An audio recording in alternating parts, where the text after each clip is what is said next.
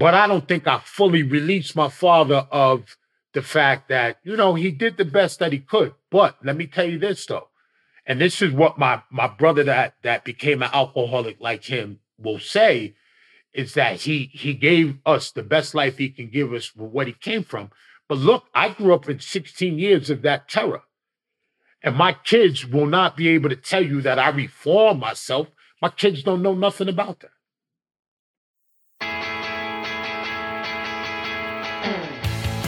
Welcome to And Then Everything Changed, a podcast about the pivotal moments in life and decisions that define us.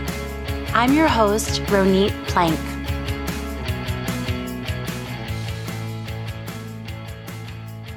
My guest today is Michael Arterberry. For more than 25 years, Michael has been helping teens and adults to use what they have gone through as a catalyst for success rather than as an obstacle for failure. Michael received the 2010 USA Network's Characters Unite Award for exceptional commitment to combating prejudice and discrimination while increasing tolerance and acceptance within the community. He's also the recipient of the 2014 100 Men of Color Award for Leadership in Education, Government, Mentorship, Entrepreneurial Success, and Community Service. In 2008, Michael founded Youth Voices Center, a nonprofit with the mission of helping young people to become active, productive members of society by overcoming their obstacles, their history, stereotypes, and even their own self-image and limiting beliefs. Welcome, Michael. Yes. Hello. How are you, Ronit? I'm so good. I'm so excited about our interview. I'm also really excited because I believe you are in the New York area, right? Yes, I am. Yeah. How are things going over there? It's not too bad. My kid's school is hybrid. So that's not too bad. My daughter is a basketball player and they cleared her basketball season. So she has her first day of practice today. That's exciting. Yeah, it is. So sports, let's talk about sports because I feel like your story is really rooted in this. I mean, it's rooted in a whole bunch of things, but you have two kids who are playing sports. And do they genuinely like sports? Do they like it a lot? Listen, let me tell you something. When I was praying for healthy kids, but right behind healthy was the fact that I wanted athletes because, yeah, it was, Ronit. Yeah, I can't lie to you. I was an athlete. Yeah, I know. Yeah, I love sports, so I would have loved them regardless. Yes, that's good to know. But God heard me, and I have two phenomenal athletes. Wow. So they're not. They're just like their dad. They really excel in sports. I'm dad. I've been their coaches, so I'm coach. And then as a motivational speaker, when I'm given permission, I motivate them. Well, so you sound like, are they teenagers? Yes. Yeah, that's what I thought. So, because the description you're giving me and the little rules that they have in place make me think that they're old enough to tell you what they really want and what they think. Because I have teenagers also, so I know the signs. So let's go back then. And first of all, I'm really happy that you got your wish and you have athletic children who you love no matter what, but extra because they're athletic. And I know that you were a super, super megawatt athlete growing up. In a previous conversations, I think you told me you played everything, like soccer, baseball, football, basketball, like you name it, you played it, right? Yes. And the story of you in sports is tied in very much to the way that you grew up and how your home life was unfolding and the role that sports played. So do you feel like you can talk a little bit about the first time you got involved with sports to your memory and understood that it was a really good break from the rest of your life? My first sport was soccer. My mom got me into soccer when I was around 8. You would love to think that she got me into the sport because she wanted her son to be this super athlete, but she did it because she wanted me to have respite from a raging alcoholic father. The sport became my outlet. When she saw that I was able to get respite from the soccer, she just started to rotate those 4 sports that you talked about. So I went from soccer to basketball to baseball to football. And I did all 4 right through until I graduated high school. And as a senior in high school, I could have gone to college to play any of those four sports. Hmm. So were you also very appreciated by your teammates and your coaches? Well, what I did is within the structure of my athleticism, you gotta think about it. My house was dysfunctional. So I didn't really have this home where, the best example, like the Brady Bunch or the Cosby Show, I didn't Yeah. have this really loving family. So what I did as a child, which I go back and I use it now with my talks, is I created a functional family within my dysfunctional family. So my coaches became my father figures because my raging alcoholic dad was far from someone that was trying to be a role model. My teammates became my brothers and sisters. So that love that I would have with a sibling, and then the accolades that I got from being good in the sport allowed me not to fall victim to a house full of so much negativity. So it was like a bubble. So you got to imagine this kid is cruising through life. He's living in this horrible situation, but because of those factors that I just explained to you, I felt like I was untouched. Wow, you really felt that it afforded you enough of that sort of bounce and protection that you could use it to fortify yourself when you were home? Listen, it's guaranteed because what I went through, if what I read a book and it says, thank God I don't look like what I came through. If I would, yeah, can you imagine if I look like what I endured in my house, I would not look the way that I look today. Hmm. Did you have any siblings? Yeah, I had two brothers and a sister, and let me say this, especially they'll never hear the podcast, but they were loving. So when I say I created siblings, I don't want you to think that my siblings were dysfunctional. But you got to see my sister is the closest sibling to me, and she's 12 years from me. So what happened is my mom, back in the day, she thought she was going through menopause, went to the doctor. Yeah, she went to the doctor, and the doctor said, I'm sorry, Miss Arterberry, but you're pregnant. And she had me at an older age, during technology was not so advanced, had some major complications. And once I was born, the doctor told her I was going to be her gift. And it took me a long time to get there because during my teenage years, the last thing I was a gift. But eventually I got to a point where she could brag about her little baby being a gift. Wow. So I didn't realize you were the baby of the family. Yeah, yeah, yeah. I don't like to say afterthought, but I mean, I was far after my sister where I almost grew up as an only child. Yes. No, I hear this a lot. In fact, I just interviewed someone who had a 6-year difference between themselves and their brother, and they said it was such a vast age difference for the growing up years, even 6 years. So I can imagine. So does that also mean that you were in the house a lot with just your father and mom? Yeah, yeah.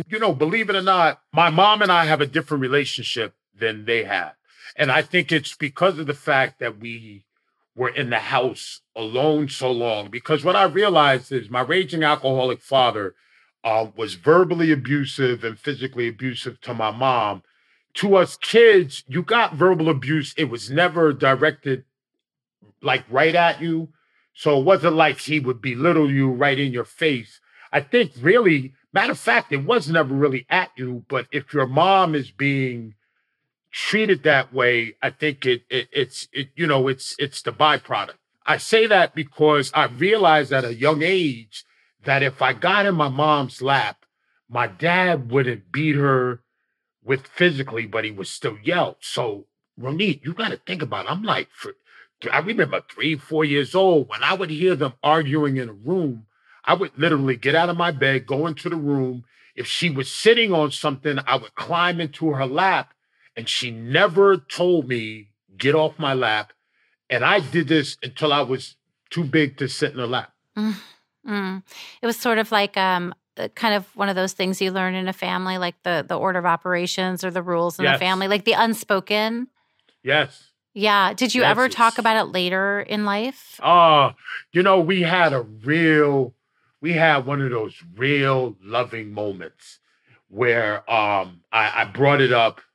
We didn't discuss it, and what we realized is that was our connection, because I did that for her growing up, but then I was still left in the house. It came up because I was the last to obviously move out, and when I told my mom that I was moving into my first apartment, I thought she would be proud that it was my rite of passage to manhood, but I broke her heart.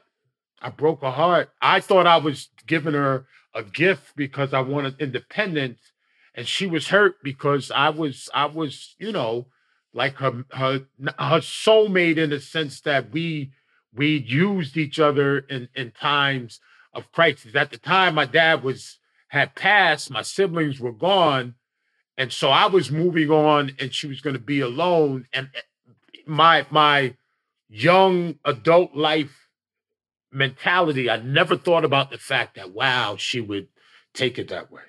Right. But were you waiting? Did you make that decision to move out only because your father had passed?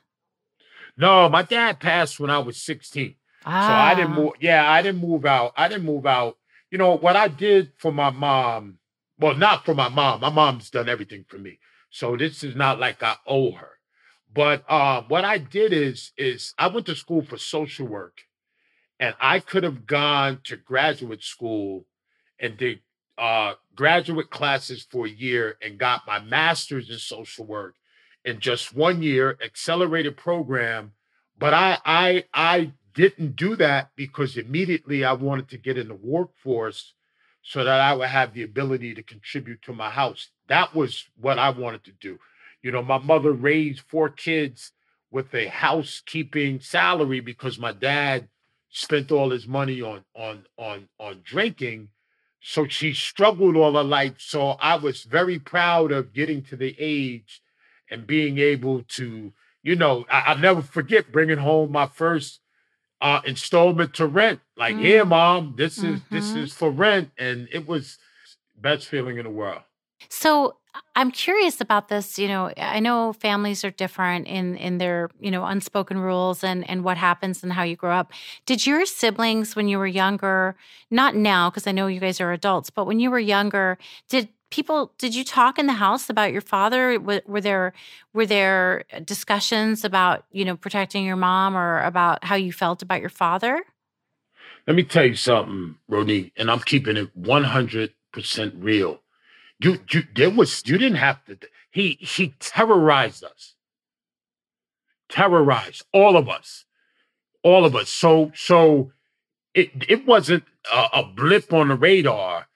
Put it this way: after my dad died, during holidays, we would start out maybe talking about stories of what we endured, and then all of a sudden, we would all just look at each other like, you know what? Let's put this up.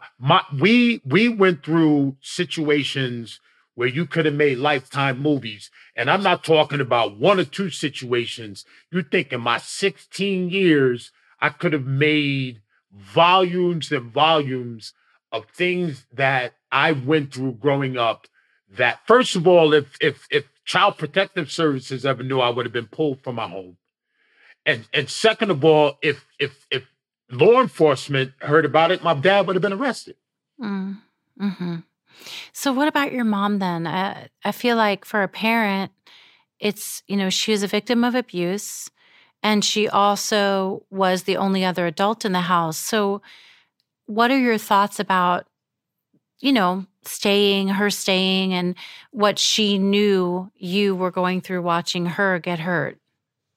Well, my mom is a woman of faith, and she had a strong relationship with God in a church, and she dove into that, and she was able to pull that around her like a blanket. And anybody that is into their faith in God, that's part of his responsibility to us as his children.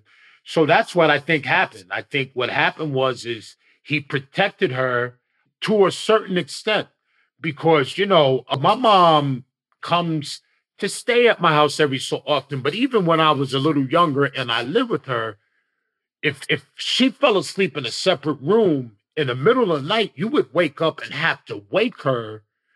And this is after my dad had died, because my mom would be having nightmares of my dad chasing her.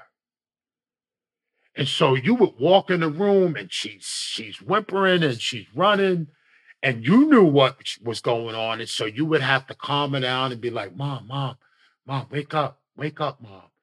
And so, she was able to endure and keep it together for the old school reasons of keeping family together.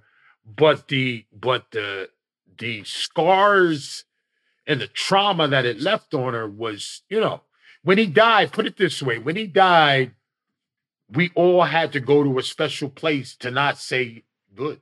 Like, there's this thing that's popped into my head, which is there's only so much someone can take. And, I wonder, did you hit that place growing up and have to just stomach it? How did you, as a growing young man, negotiate watching what you saw and your feelings about the way you were growing up?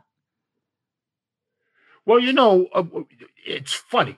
4 siblings, and all 4 of us took something different from this father.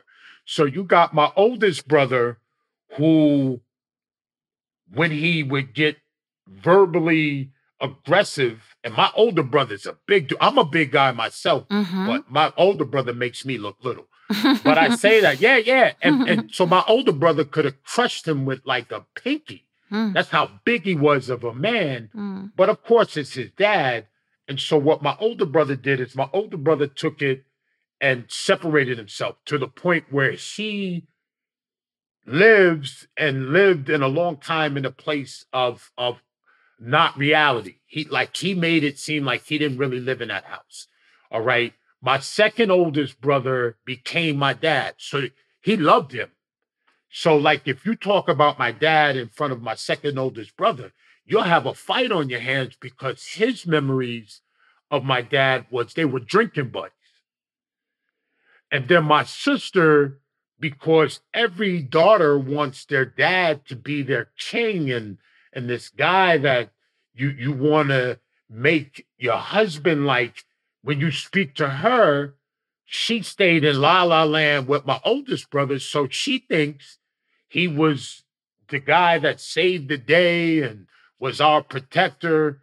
But you know what? I think me being a social worker and the type of work that I do now, my brain gave me the ability to look at it for what it really was. And so, what I did is I didn't hate him when it was happening. I told you I created this protective life, so I didn't look back on life and say, yo, dude, you took away my happiness and what I was able to have. When I realized that I hadn't forgiven him, is I watched this movie called The Shack, a movie about faith, and this guy's daughter is abducted, and he gets to go back to the cabin where she was abducted. He meets God in the 3 forms of God, and God allows him to come to grips with what happened to his daughter, but he was abused by his father. And part of the movie, he's on top of a mountain and he's looking into a valley, and there's all these people that are illuminated, almost like figures. And one of them lights up, and God says, that person wants to talk to you. And he's like, yo, I don't know if I want to. And God said, go down and talk to him. And he went down, and it was his dad. Now, his dad abused him growing up, but his dad hugged him and said, listen, I raised you the best that I could. You know what I'm saying? And so he kind of gave him some closure. And I cried. I cried because I was like, wow. Now, I didn't carry it. So it wasn't like it was something I carried and it was heavy. But I don't think I fully released my father of the fact that, he did the best that he could. But let me tell you this, though. And this is what my brother that became an alcoholic like him will say, is that he gave us the best life he can give us with what he came from. But look, I grew up in 16 years of that terror. And my kids will not be able to tell you that I reformed myself. My kids don't know nothing about that. Mm. I think that's a really important point because first, there's so much I want to say, but I know in families there are these roles that we play, and there are these things that happen every time you get together with your family of origin. There's all these kinds of conversations or feelings and vibes and all that. And I'm not surprised to hear that your siblings have different experiences or at least beliefs about how they grew up. Now, are you saying that the brother who drank with your father became the alcoholic? Oh yeah, I mean he became his split image. But you want to hear something crazy, Ronique? Is so they all move out, and whenever he would rage, meaning my father, if you call that brother, he can get him out the house. And it wasn't a power. He may call it a secret power. The power was they just would go somewhere and get even Mm-hmm. sloppy or drunk. So they Right. had they had a An agreement. It commonality. was like this like agreement in the relationship and unspoken, right? It's just this is Yeah, what we do together. yeah. So, I mean, did neighbors and family know about this? I mean, did anyone ever express concern or say, maybe it's enough already, or did faith in God preclude that happening? Ronique, you're not gonna believe this one. So check this out. As crazy as all that is that I just told you, this man was able to pull it together when he went in public. Not only to the point where he could pull it together. My friends used to be like, "Yo, your dad's the coolest dude." People in the community thought he was this honorable guy. But check this out. My wife wrote a book on my life story. It's called God was holding my hand. And I tell you this because as she's writing it, I'm telling my family at every gathering we have, I keep telling them, listen, my wife's writing this book. My wife's writing this book. I'm warning them, Ronique. You know what I'm saying? My wife's writing this book. Finally, I showed up to one of those functions and it was published. And now that it was published, now they're looking at me like, dude, how could you do that? The oldest brother, he you can never find him. He tracks me down. He's like, I have no right. That brother that was the alcoholic like him, what happened was is they got to a point where they were now going to be embarrassed that the gig was up. No, no. And then, a buddy of mine bought it that was my grade school friend, and I did play dates at his house. And he's a lawyer for Chanel. I mean, he's highly successful. He's on a family trip in Florida. Ronit, he called me crying. And he's like, dude, man. He says, but you came to school every day with a smile on your face. And we didn't know. He's like, yo, we didn't know. And so nobody knew my dad was a tyrant. That seems really complicated for your mom too. I mean, as the years went by, I mean, is she alive? Yeah, yeah. No, Yeah. she's alive. Yeah, You know what I'm okay. saying? Yeah, yeah. It wasn't hard because they were so different as far as people. We didn't do social gatherings because he ruined everything. You could never go anywhere with him, Ronit, and not have drama. But remember, he would save the drama for the family. So if you went somewhere, he was the greatest guy until he got in the car. Mm-hmm. And then he would kick ass. I don't even know if this is relevant. Did he ever acknowledge his behavior or show remorse No, ever? no, no, no. He was like your common alcoholic. He would kick it, but all day, all night. And I'm talking about there was times I went to school. I was kept up until maybe 4 or 5 o'clock in the morning. He would wake up the next morning, would never apologize to my mom, get dressed, and just leave. Every so often, he would go cold turkey, and it wasn't like he was trying to kick the alcohol. What he would do is he would lock himself at home. So he would come home and not go out. And we hated it because he was now sober, but your fear was any time he went to drink after locking up like that, Ronit, it was horrible, horrible. That night that he would come home after he's locked in for maybe 6 weeks or 8 weeks, you while he was locked in, you would want to bring him a bottle. Mm. Yeah. Nah, you could chuckle. I'm serious. You would literally want to sneak him a bottle to his room and be like, yo, Pops, come on, take a sip. Because you're saying that the backlash was so bad. Oh, it was severe, Ronique. Mm-hmm. It wasn't bad. I can't even let you understate that. It was severe. Just raging. It's because, I know you say you're raging alcoholic father, and it's like, I know, I hear it. And it's like, I'm trying to put myself there, with sound. All right. So let me walk you through a night. Check this out. So we had to memorize his footsteps, Ronique, because you had to prepare yourself internally of what you're going to endure for the next 8 hours. Now, that alone is sick. Imagine he would put his key in the door. So we would hear his footsteps. So living in a duplex, soon as you hear movement and he's not home, you listen for his footsteps, because if they're rapid, that means he's buzzed, and he wouldn't be as much of a rage when he was buzzed. He would end up arguing, but it wouldn't really get to that like devil in its eyes type of rage. But if you heard movement and then you heard silence, you would get this feeling in your gut, because silence meant that he was drunk. And so he would come up the stairs, Ronique.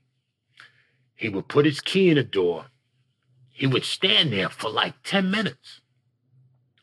And when he opened that door, this man would rage from the time he came through the door until he eventually passed out. Now, what he's yelling about?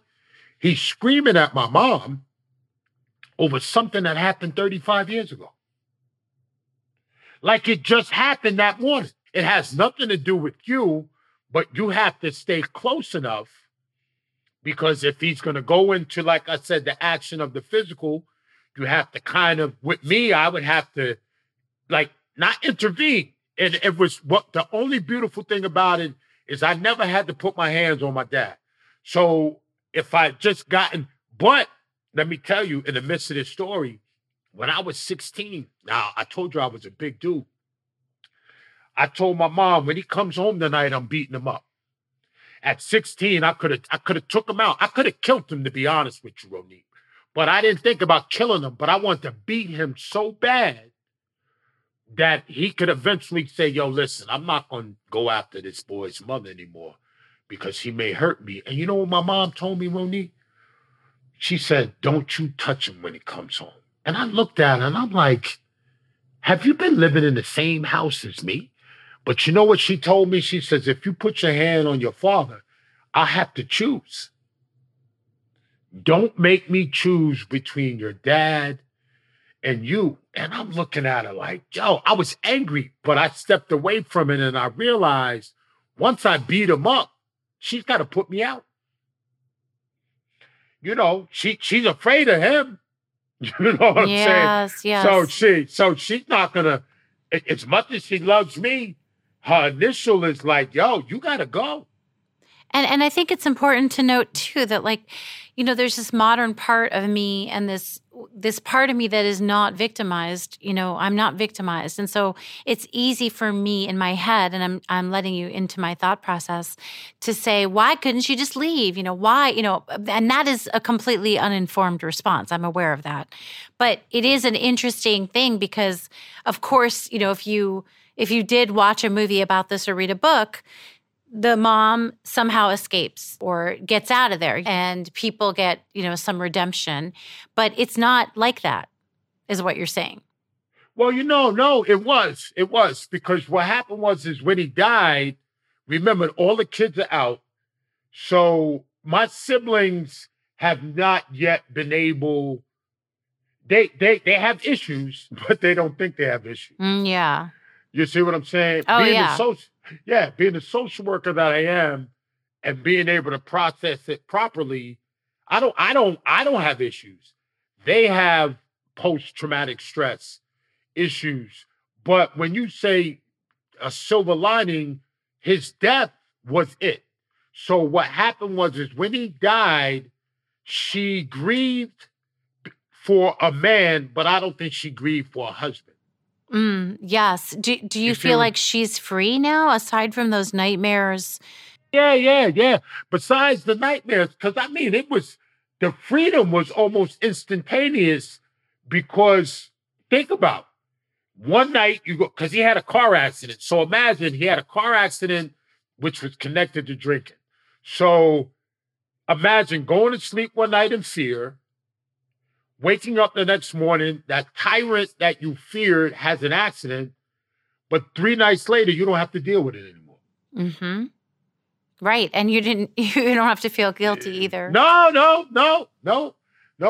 guilt. So, she worked through the grieving. And you know what funny is, he died right around Christmas.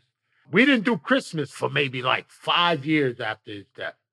When I realized, check this out, I'm a social worker and I used to go in and remove kids from abusive homes. So I remember going to a kid's house. He was chained to a radiator. There was dog feces I had to step over to go get him, and no food in the fridge. This is his living area. I take him and bring him to safety, and he fought us to go back there. But that's because it becomes part of your normal. So what we didn't grieve and miss my dad, but we missed that dysfunction. And so 5 years, yeah, we did. 5 years went by. There was a hole missing, which wasn't a positive hole. And then finally, after 5 years, it's like somebody woke up and said, yo, what the heck are we doing?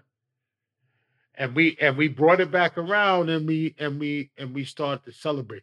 I think that brother that was like him kind of kept some of that going because he kept drinking and acting crazy, not to us, but then, it's unfortunate my nephews got raised in an environment identical to what my brother came from.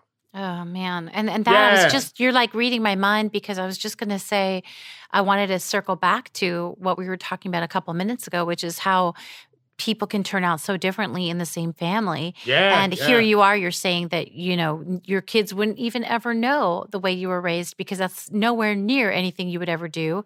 And yet you have a brother who is repeating the pattern. And what do you think about that? I know tons of stuff could be written about this, but what's your hunch, having been a social worker and lived through this? Why is it nature or nurture? Do you think it's because of who you are, your birth order? Why do you think that why is he like that and you're like you? Because God gifted me with the ability to be intuitive and the faith, and it's called discernment. I'm maybe not the most book smart intellectual guy, but I've always had an innate ability to look at things and properly pick them apart.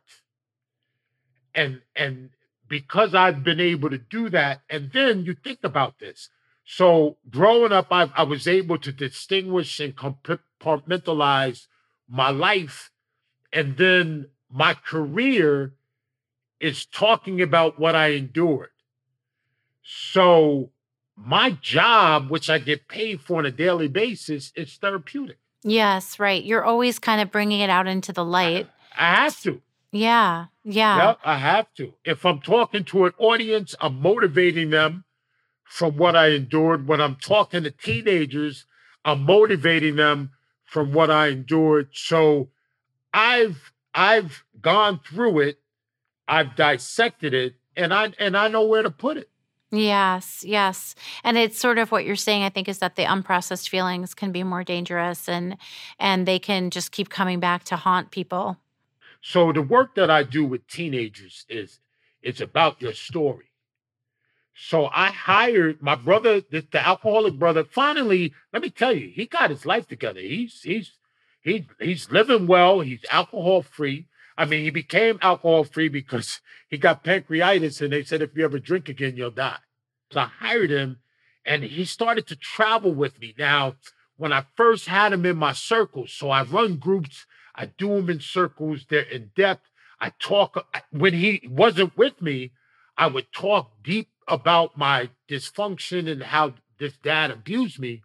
I pull him into my circle, and I started to feel like I felt handcuffed.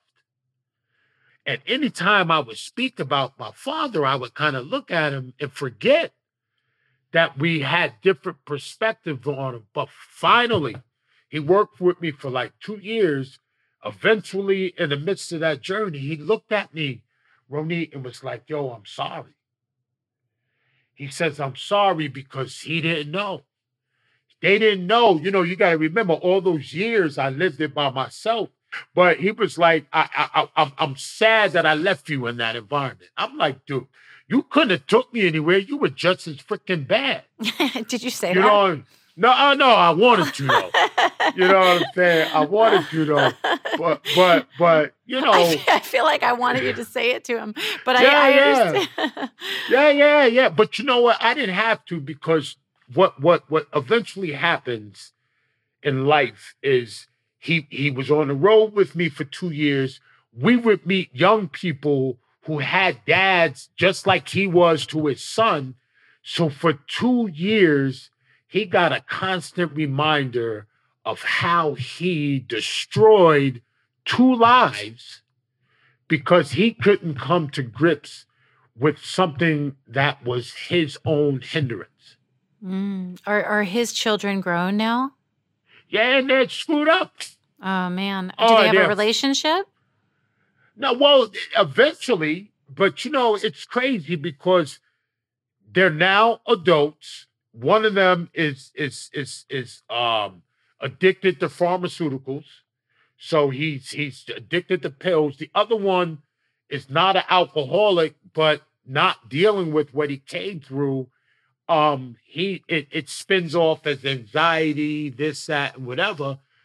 But if you speak to my brother now, the guy that's recovered and living a regular life, he takes no responsibility for the way they turn out. Oh, so it seems like he didn't do much learning then. I want to talk about the work you do and before, in this next part, but I was curious what your relationship to alcohol and drugs is. Oh, girl, I played with them bad boys. Come on, I came from, man, I smoked weed, I did cocaine, I did all the drugs. It was in my house. My oldest sibling didn't do any of them. I tried them all. And what I'm saying, and I found that with the history that I have, you can't do that. And then with the alcohol, what happened was finally in college, I did the college drinking. The drugs, I put them aside. When I say experimented, I ran through them. So it's like, tried it. I don't really like this. And I just stopped it. So nothing I ever had to wean myself off. I created a new relationship with alcohol when I realized in college, I was like, yo, listen, dude, look at what you're doing. You're creating yourself up to be just like your dad, and I didn't want it. So I created a new relationship with alcohol. And so I'm at the point now where, listen, you come to my house, I have some beers in the fridge, but I'm not getting drunk anywhere. And alcohol and I have a very good relationship. And, when you were young and you were going to school, and I know that you had the coaches and stuff, but you were in this environment where there's so much stress. Did you have any physical symptoms? Because all I can think of is, when that kind of stress in a family can happen, there can be so many, there can be so many illnesses that the stress comes out as, like upset stomach and, lowered immune system and headaches. Did you have any of that? Nope. You know why? Only reason why, Ronit, is because the sports fields became my exit. Oh man, if you came and watched me, I was amazing. I was amazing in all of them because I took everything that I felt inside and I just regurgitated it out on whatever's field I was on. Mm-hmm. And so you have said, and I love that you said this. You said that you don't have to take your history with you. It just feels like that really encapsulates what you do. Your history can control your destiny if you don't look at it from the proper perspective. Mm-hmm. Yeah. So you've been a social worker for a while. So let's talk a little bit about, I know you've won some awards for all of your work to help people in their own journey of growth and kind of, I guess I want to say kindness and vulnerability and becoming who they can be and not letting their circumstances dictate the rest of their life. So what are you passionate about now? What do you work on regularly now that you're excited about? And I have a nonprofit that I bring into high schools where I try to find young people. They don't have to come from the dysfunction that I came from.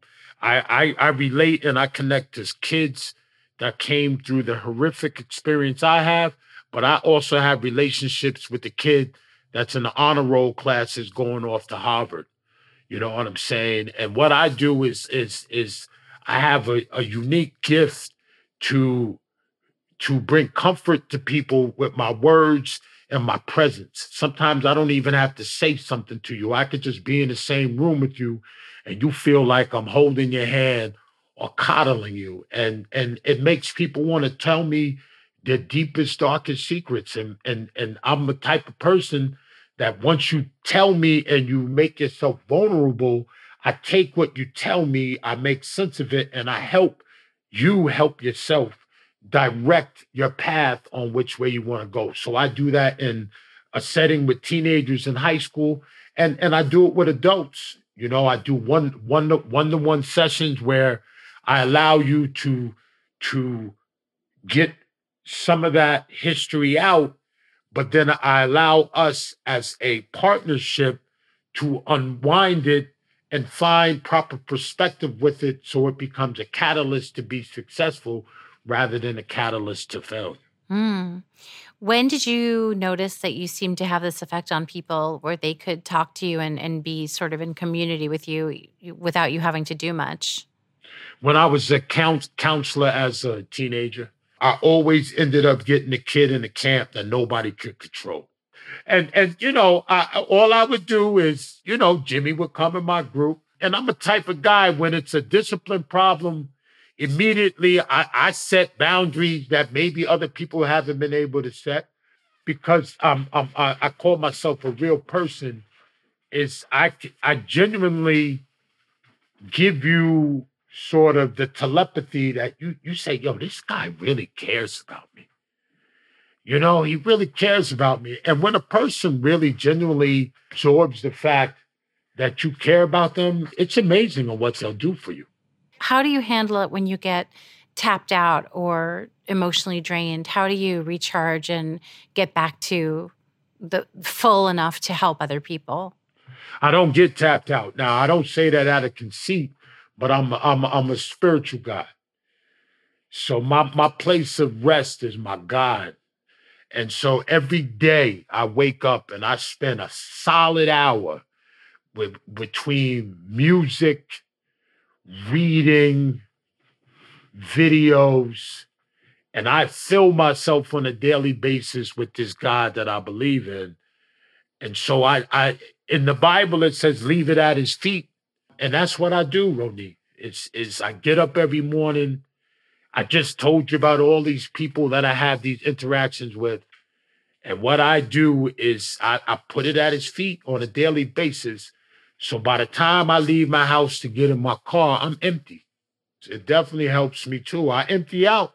You know, I have to be empty when I go in the presence of these people because if I'm carrying anything, I can't absorb what they're trying to give me.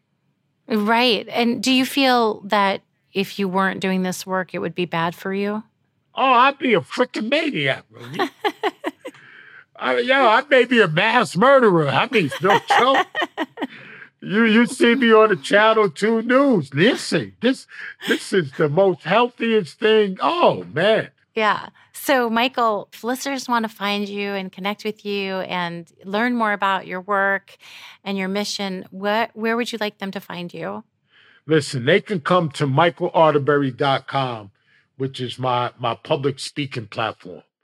So that if you want to see what I do more on the individual level and with audiences, you can come there. If you want to see what I do with the youth, they can go to youthvoicescenter.org. And that is my nonprofit that I do with the young people. If they go there, there's a nice video. It says Power of Peace, the name of my program in action. They can see me actually working with the youth. So they can check it out. They can come to my social media pages. Michael Arterberry on Facebook. We'll put it in the show notes. They LinkedIn, all my social media pages. I'm interactive. This guy that you hear on this interview, if you hit me up with a message on any one of those platforms, I respond to you. And I say that because what I also do, and I want your listeners to know, is I do one-to-one. I do the one-to-one coaching sessions to really help people dig into their stories and find purpose in their lives. And so, sometimes people hear me in a podcast for a short period of time, but if they're interested in doing something like that, we'll put my email address in the show notes. Yeah, we'll put everything for contacting. Yeah. And come on, let's go for this ride. Let's go for this ride because I love it. I love to get in your car, in your passenger seat, and teach you how to drive, even though you may have a license. That's awesome.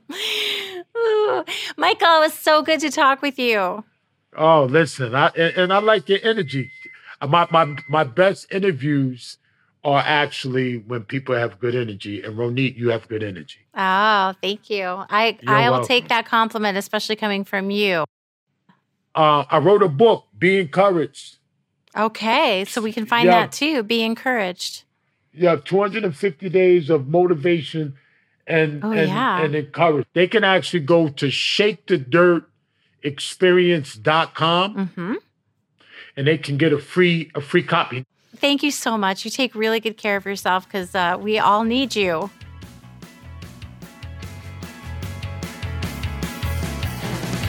Thank you for listening to And Then Everything Changed.